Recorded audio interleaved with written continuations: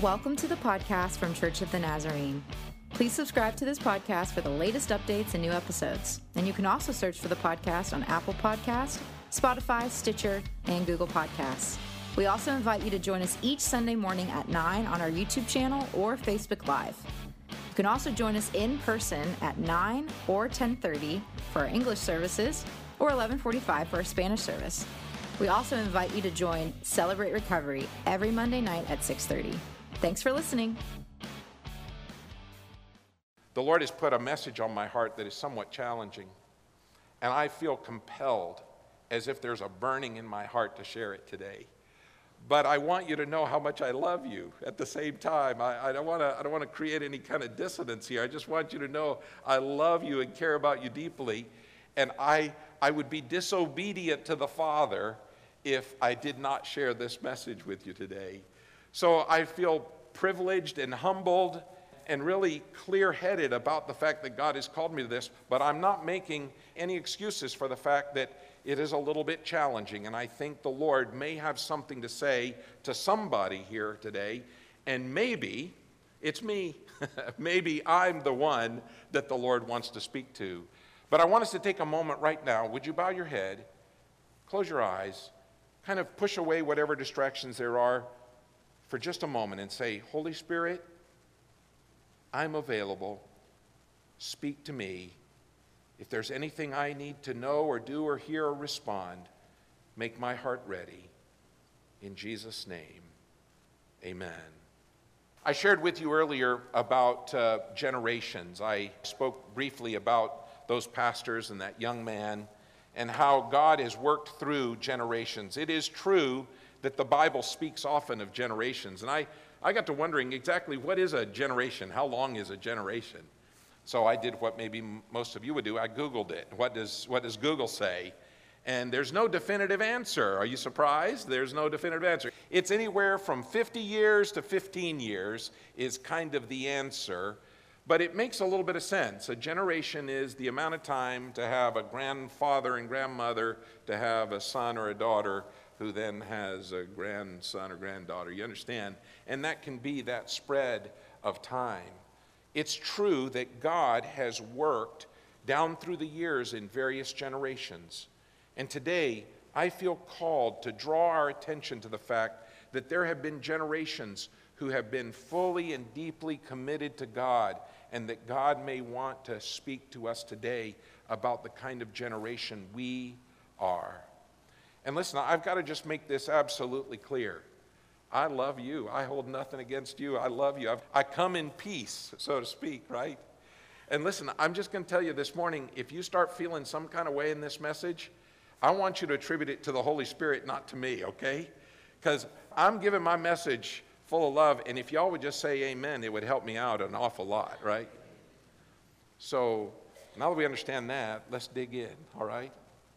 Let's talk a little bit about chairs. I have these 3 chairs, and I'm going to use these as a visual illustration for us here, but I want to talk about the place of chairs in our lives. When you're first born, and you get to come home from the hospital, guess where they put you? They put you in an infant seat, right, in the car. You can't go home without that infant seat. And when you get home, you realize that there's a special chair for you around the kitchen table, right? It's a high chair or a booster seat, and so that's your place. Many of you learned about chairs early on in your home, and maybe your home was a lot like my home. In our family room, we had a nice, not very comfortable couch, but right next to the not very comfortable couch was a very comfortable recliner. And when my brother and I went into that room, we always fought for who would get to sit in the recliner until Dad came in the room. And then Dad would say something like this, or sometimes Mom would get ahead of what Dad was going to say and said, boys, get out of Dad's chair, right? Did you guys have a house anyone like mine, So that was Dad's place. And so by knowing where Dad's place was, I knew where my place was, or wasn't, as the case may be. Has anybody played in a high school marching band or an orchestra? If you have, then you know how important it is to be the first chair of the violin or the first trumpet chair, because that's the most important spot of the person in the orchestra. Or what about if you're a sports person? Like if you play basketball and you're not one of the 5 starters, you might be what they call the 6th man. And guess where you sit on the bench? You sit right next to the coach. So while the coach is watching and seeing what's going to happen, he's going to get ready to send you in to substitute for one of the players. He's given you very specific instructions. You're not like some of the other players that are seated way down at the end of the bench, right? Because everybody understands there's a place for chairs and how this all matches up. Or, how about this one? I think all of us can relate to this one. You're fixing to go for a ride somewhere. Which of us hasn't yelled, "Shotgun"? Huh? We've all wanted to be in that spot. So chairs are important. And for the next couple of minutes, I want you to imagine these 3 chairs with me, representing 3 generations, 3 kinds of people. And I would say to you, the kingdom of heaven is like these 3 chairs. The first story that I really want to draw you to is that of Joshua. Joshua is a great Old Testament leader. He is the one chosen by God to be the leader for the people of Israel after the death of Moses. Moses had led the people out of captivity. They had wandered through the desert for all those years, and now Moses is dead, and now they need a new leader. And the Lord selects Joshua, and I believe he selected Joshua for a number of reasons. Number one, he was a man of strength and courage. Matter of fact, in the book of Joshua, it tells us, be strong and courageous, and I believe Joshua was strong and courageous. It tells us in the scripture that he was optimistic because at one point, before they went into the promised land, they sent a group of 12 spies in to check things out. And when they came back with the report of the spies as to whether or not they could conquer the land, only 2 of the spies came back with a positive report. That was the minority report. And they said, I think we can do it. And Joshua and Caleb were the 2 that gave that kind of report. So he was an optimistic leader. He was a willing leader, a strong and courageous leader. And then the scripture tells us that he was the guy that won the battle at the famous Battle of Jericho. You know, the one where they didn't even fire a volley. They just marched around and blew trumpets, and then they were quiet, and then they were loud, and then before you know it, the walls came down. And so that's Joshua. That's the guy. And so he's the leader. Now, you got to fast forward very quick towards the end of his life. And now he's seen with his own eyes as he's led God's people with this heavy charge and responsibility that's been on him. And he's gathered as many of the people. The scripture says they all gathered in the valley of Shechem. I just can't imagine they all got there, but that's what the scripture says. They were all there. And then he's speaking to these people inside this valley, and it must have been amazing acoustics because the people heard him. And he challenged them. And he knew what was in many of their hearts. And he was coming to the end of his life. He knew he was coming to the end of his life. And he said to all the people that were there, listen to the scripture, Joshua 24:15 says, but if serving the Lord seems undesirable to you, then choose for yourselves this day whom you will serve. And then he ends it by saying, but as for me and my house, we will serve the Lord. But as for me and my house, we will serve the Lord. How would you describe that kind of testimony? How would you describe that kind of life? In these last moments of Joshua's life, here's his testimony. He says, I'm making a personal commitment to wholehearted devotion to God. I don't care what y'all do. I'm just telling you what I'm going to do. That's his testimony. He makes a choice, regardless of peer pressure. I'm ready to serve God. His testimony is clear, and he has a testimony that is worth sharing. And this, I would say, is his testimony. He's sitting in the chair of, say it with me, commitment. That's the chair that he is seated in. So let's let this chair represent the chair of commitment. Joshua's absolutely clear about it. He's going to serve the Lord, and it is the appropriate chair for everyone. But the scripture goes on. Matter of fact, if you turn the pages just a little bit, you go past the end of the book of Judges where you have this valley of Shechem moment, and then you get into Judges and you find the story sort of wraps up. You find the scripture telling the story of how Joshua's life ended. and they went and buried him. They buried him, it says, in the land of his inheritance at Timnath Heres, in the hill country of Ephraim, north of Mount Gash. So they did that. Then the scripture, in a very short verse, describes 2 generations. Now, you got to listen very carefully about how this works. But in verse 10, it says, after that whole generation had been gathered to their ancestors. That's a really fancy way of saying when that generation had died off. So in other words, Joshua, and then the generation that followed him. So you have Joshua's generation, now this generation that's dying off after him. Listen to what it says. After that whole generation had been gathered to their ancestors, another generation grew up who knew neither the Lord nor what he had done for Israel. Are you following this? Joshua, one generation. The next group that all dies off is the second generation. And then a third generation comes along that doesn't know anything about God. Joshua, but as for me and my house, we will, finish it with me, serve the Lord. And then another generation, I'm wondering if they told. I'm wondering what they lived.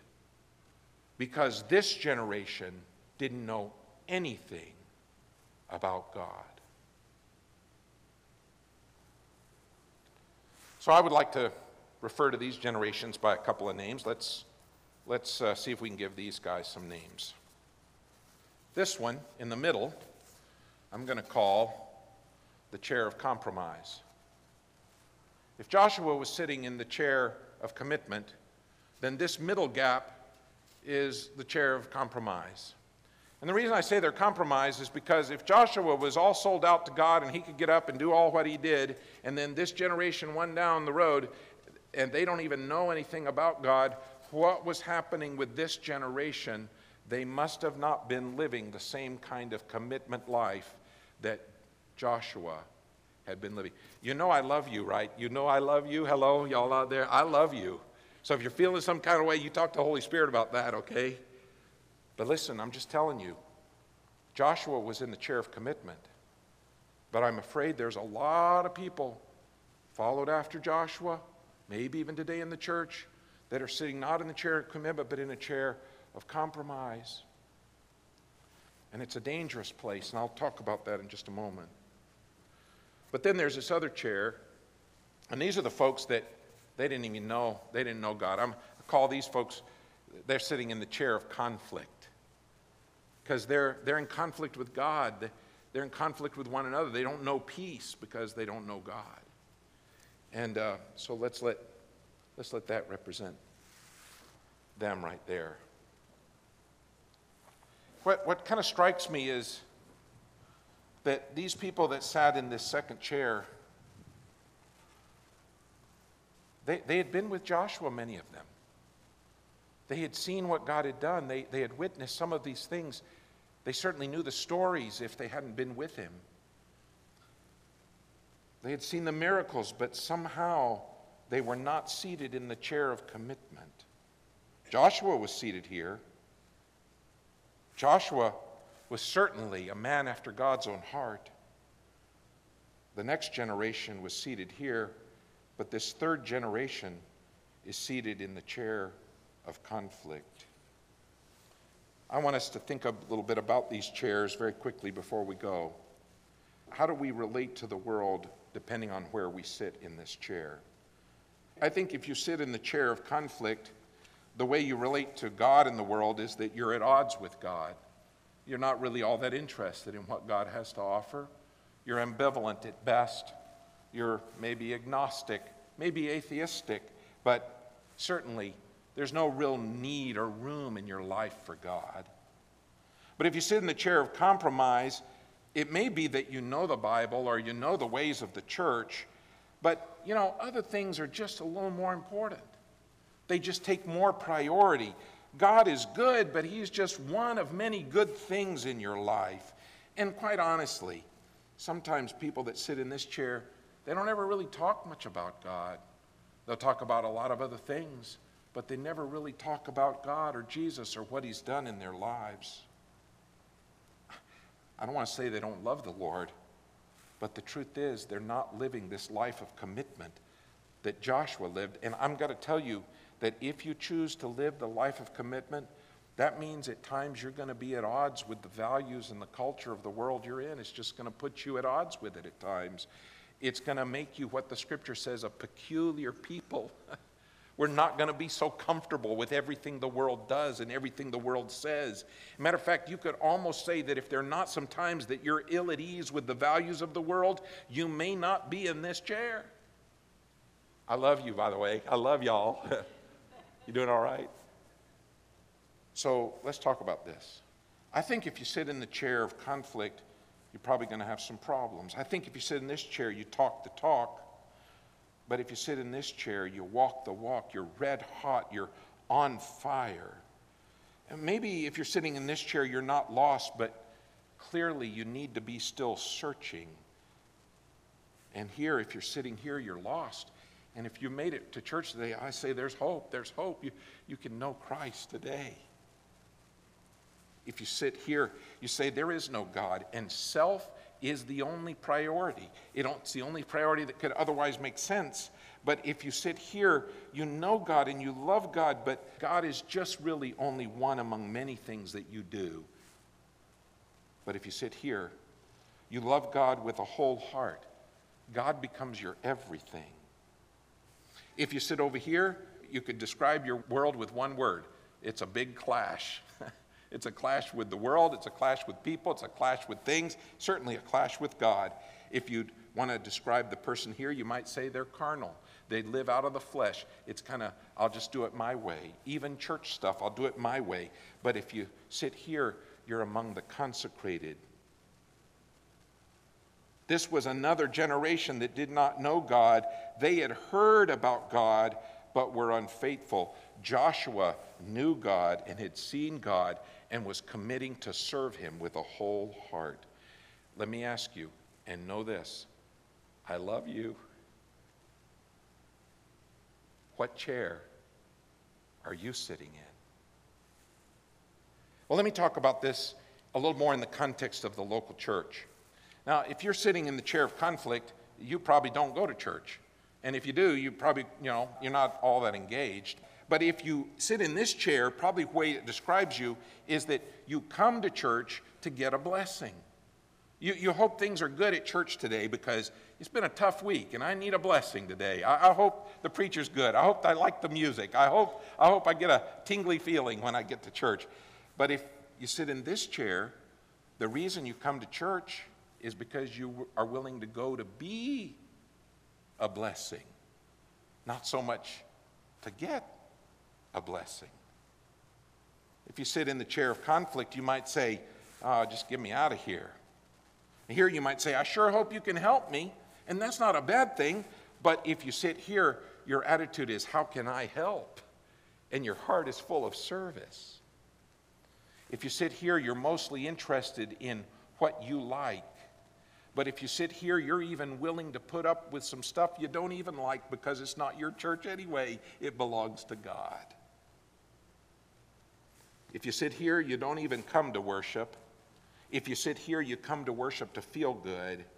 If you come here, you sit here so that you can come to worship to give pleasure to God alone.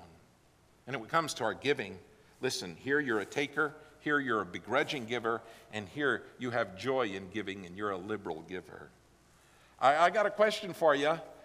What chair are you sitting in? And oh, by the way, I love you. I do. And what about in our homes? What if we asked ourselves questions about this in our homes? Like if you sit in the chair of commitment, maybe your home is described as loving, self-sacrificing, prays with your family every day, full of love. But maybe if you sit here, it's more like you're posturing, you're self-centered. Maybe you pray, maybe just on Sundays, or maybe you don't pray on Sundays because it's a stressful day, but you tend to keep track and you have an unforgiving spirit. Or maybe if you sit here, you're distant, you're indulgent, and you're selfish in every way. I got a question for you. What chair are you sitting in? But what about your character? If you're sitting in the chair of commitment, I would suggest that you're kind of like the Ephesians letter that Paul wrote to the Christians there, where love is mentioned 14 times. That's kind of what describes you. You become that kind of person.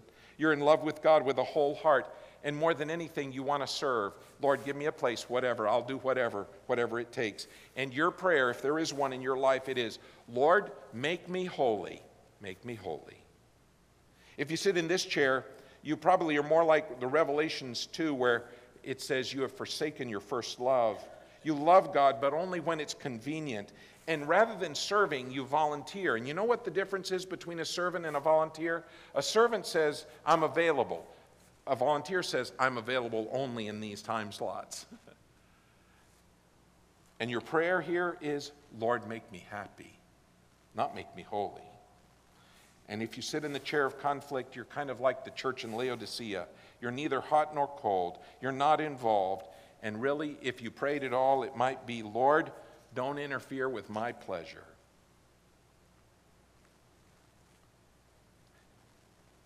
The lesson that we learn from these chairs is this. Wherever we are seated, pick your chair.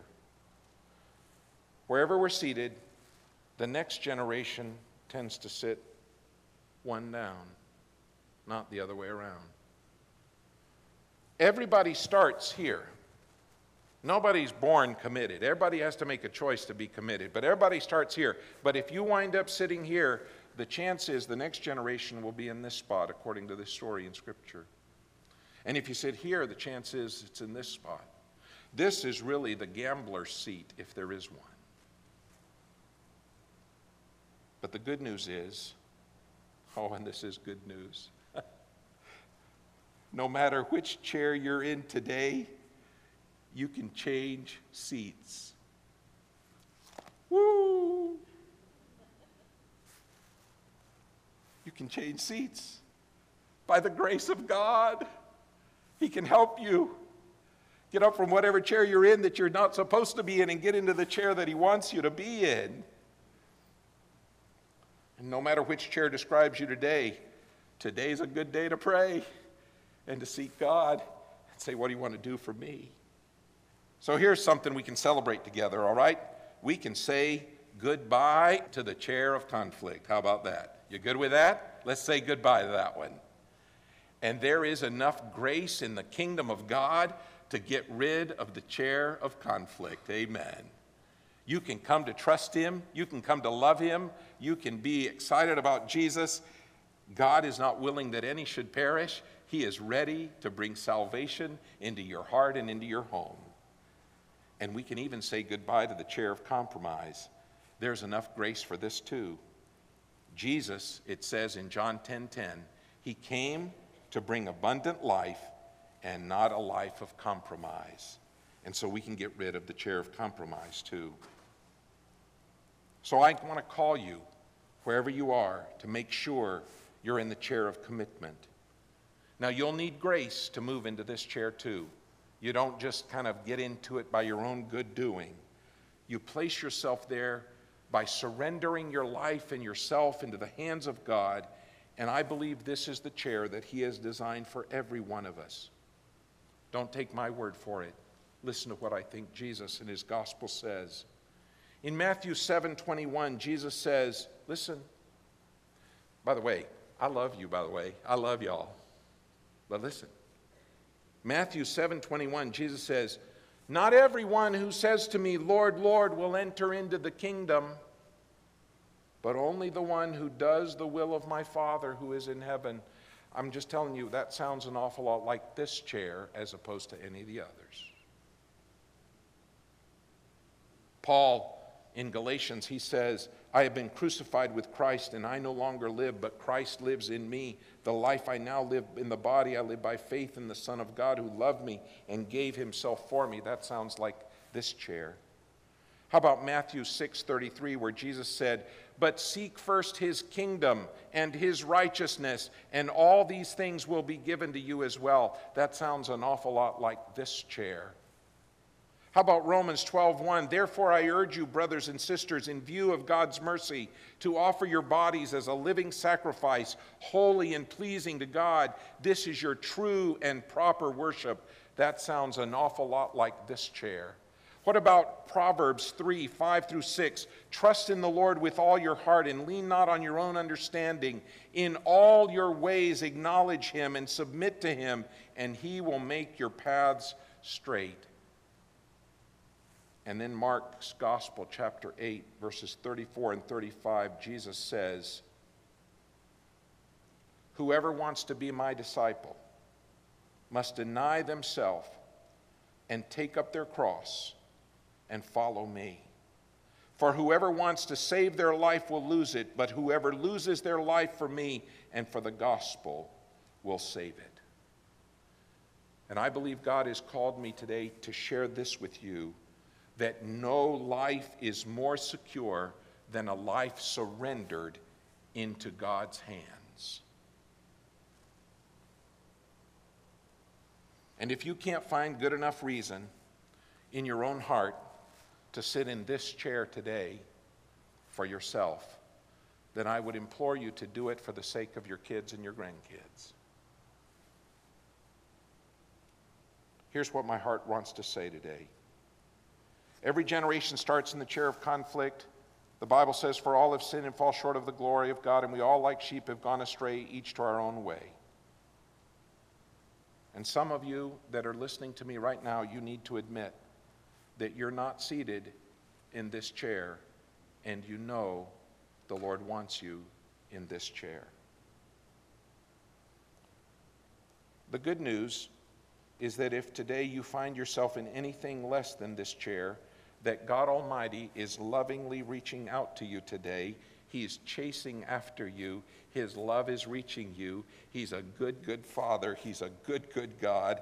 And if you're in the chair of conflict or the chair of compromise, today you can get up and get out of that chair, and you can move to the chair of commitment by the grace of God, and you can respond to his voice and say yes. Anybody remember the game of musical chairs? Remember how that works? 10 chairs, 11 people, play the music. When the music stops, everybody tries to find a chair, and in the way we used to play it, one person got left out. Well, that may work for that game, but that's not the way it works in the kingdom of God. Amen. There's a chair for everybody.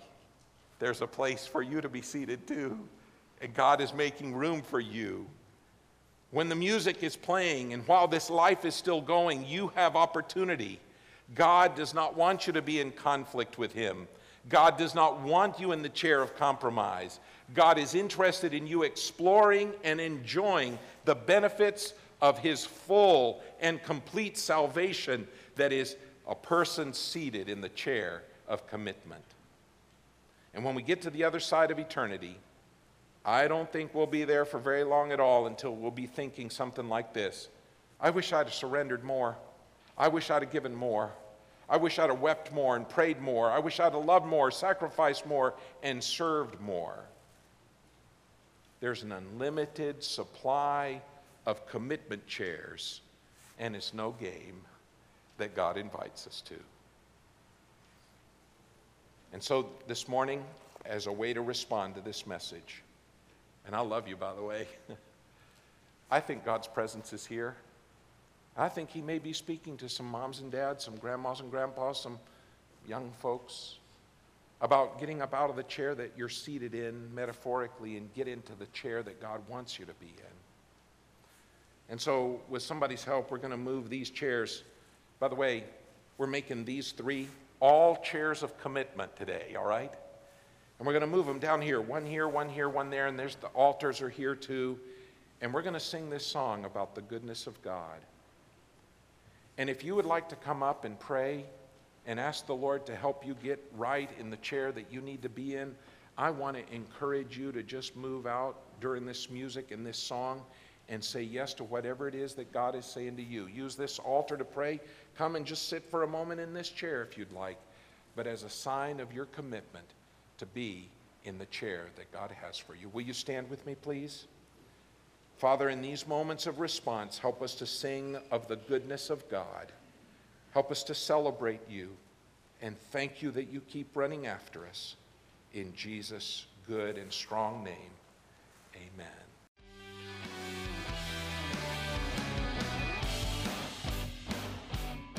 Thank you so much for listening today. Go ahead and subscribe to our channel for updates and new episodes. And if you have any questions about our church or ministries, go ahead and email us at info@cotnaz.org.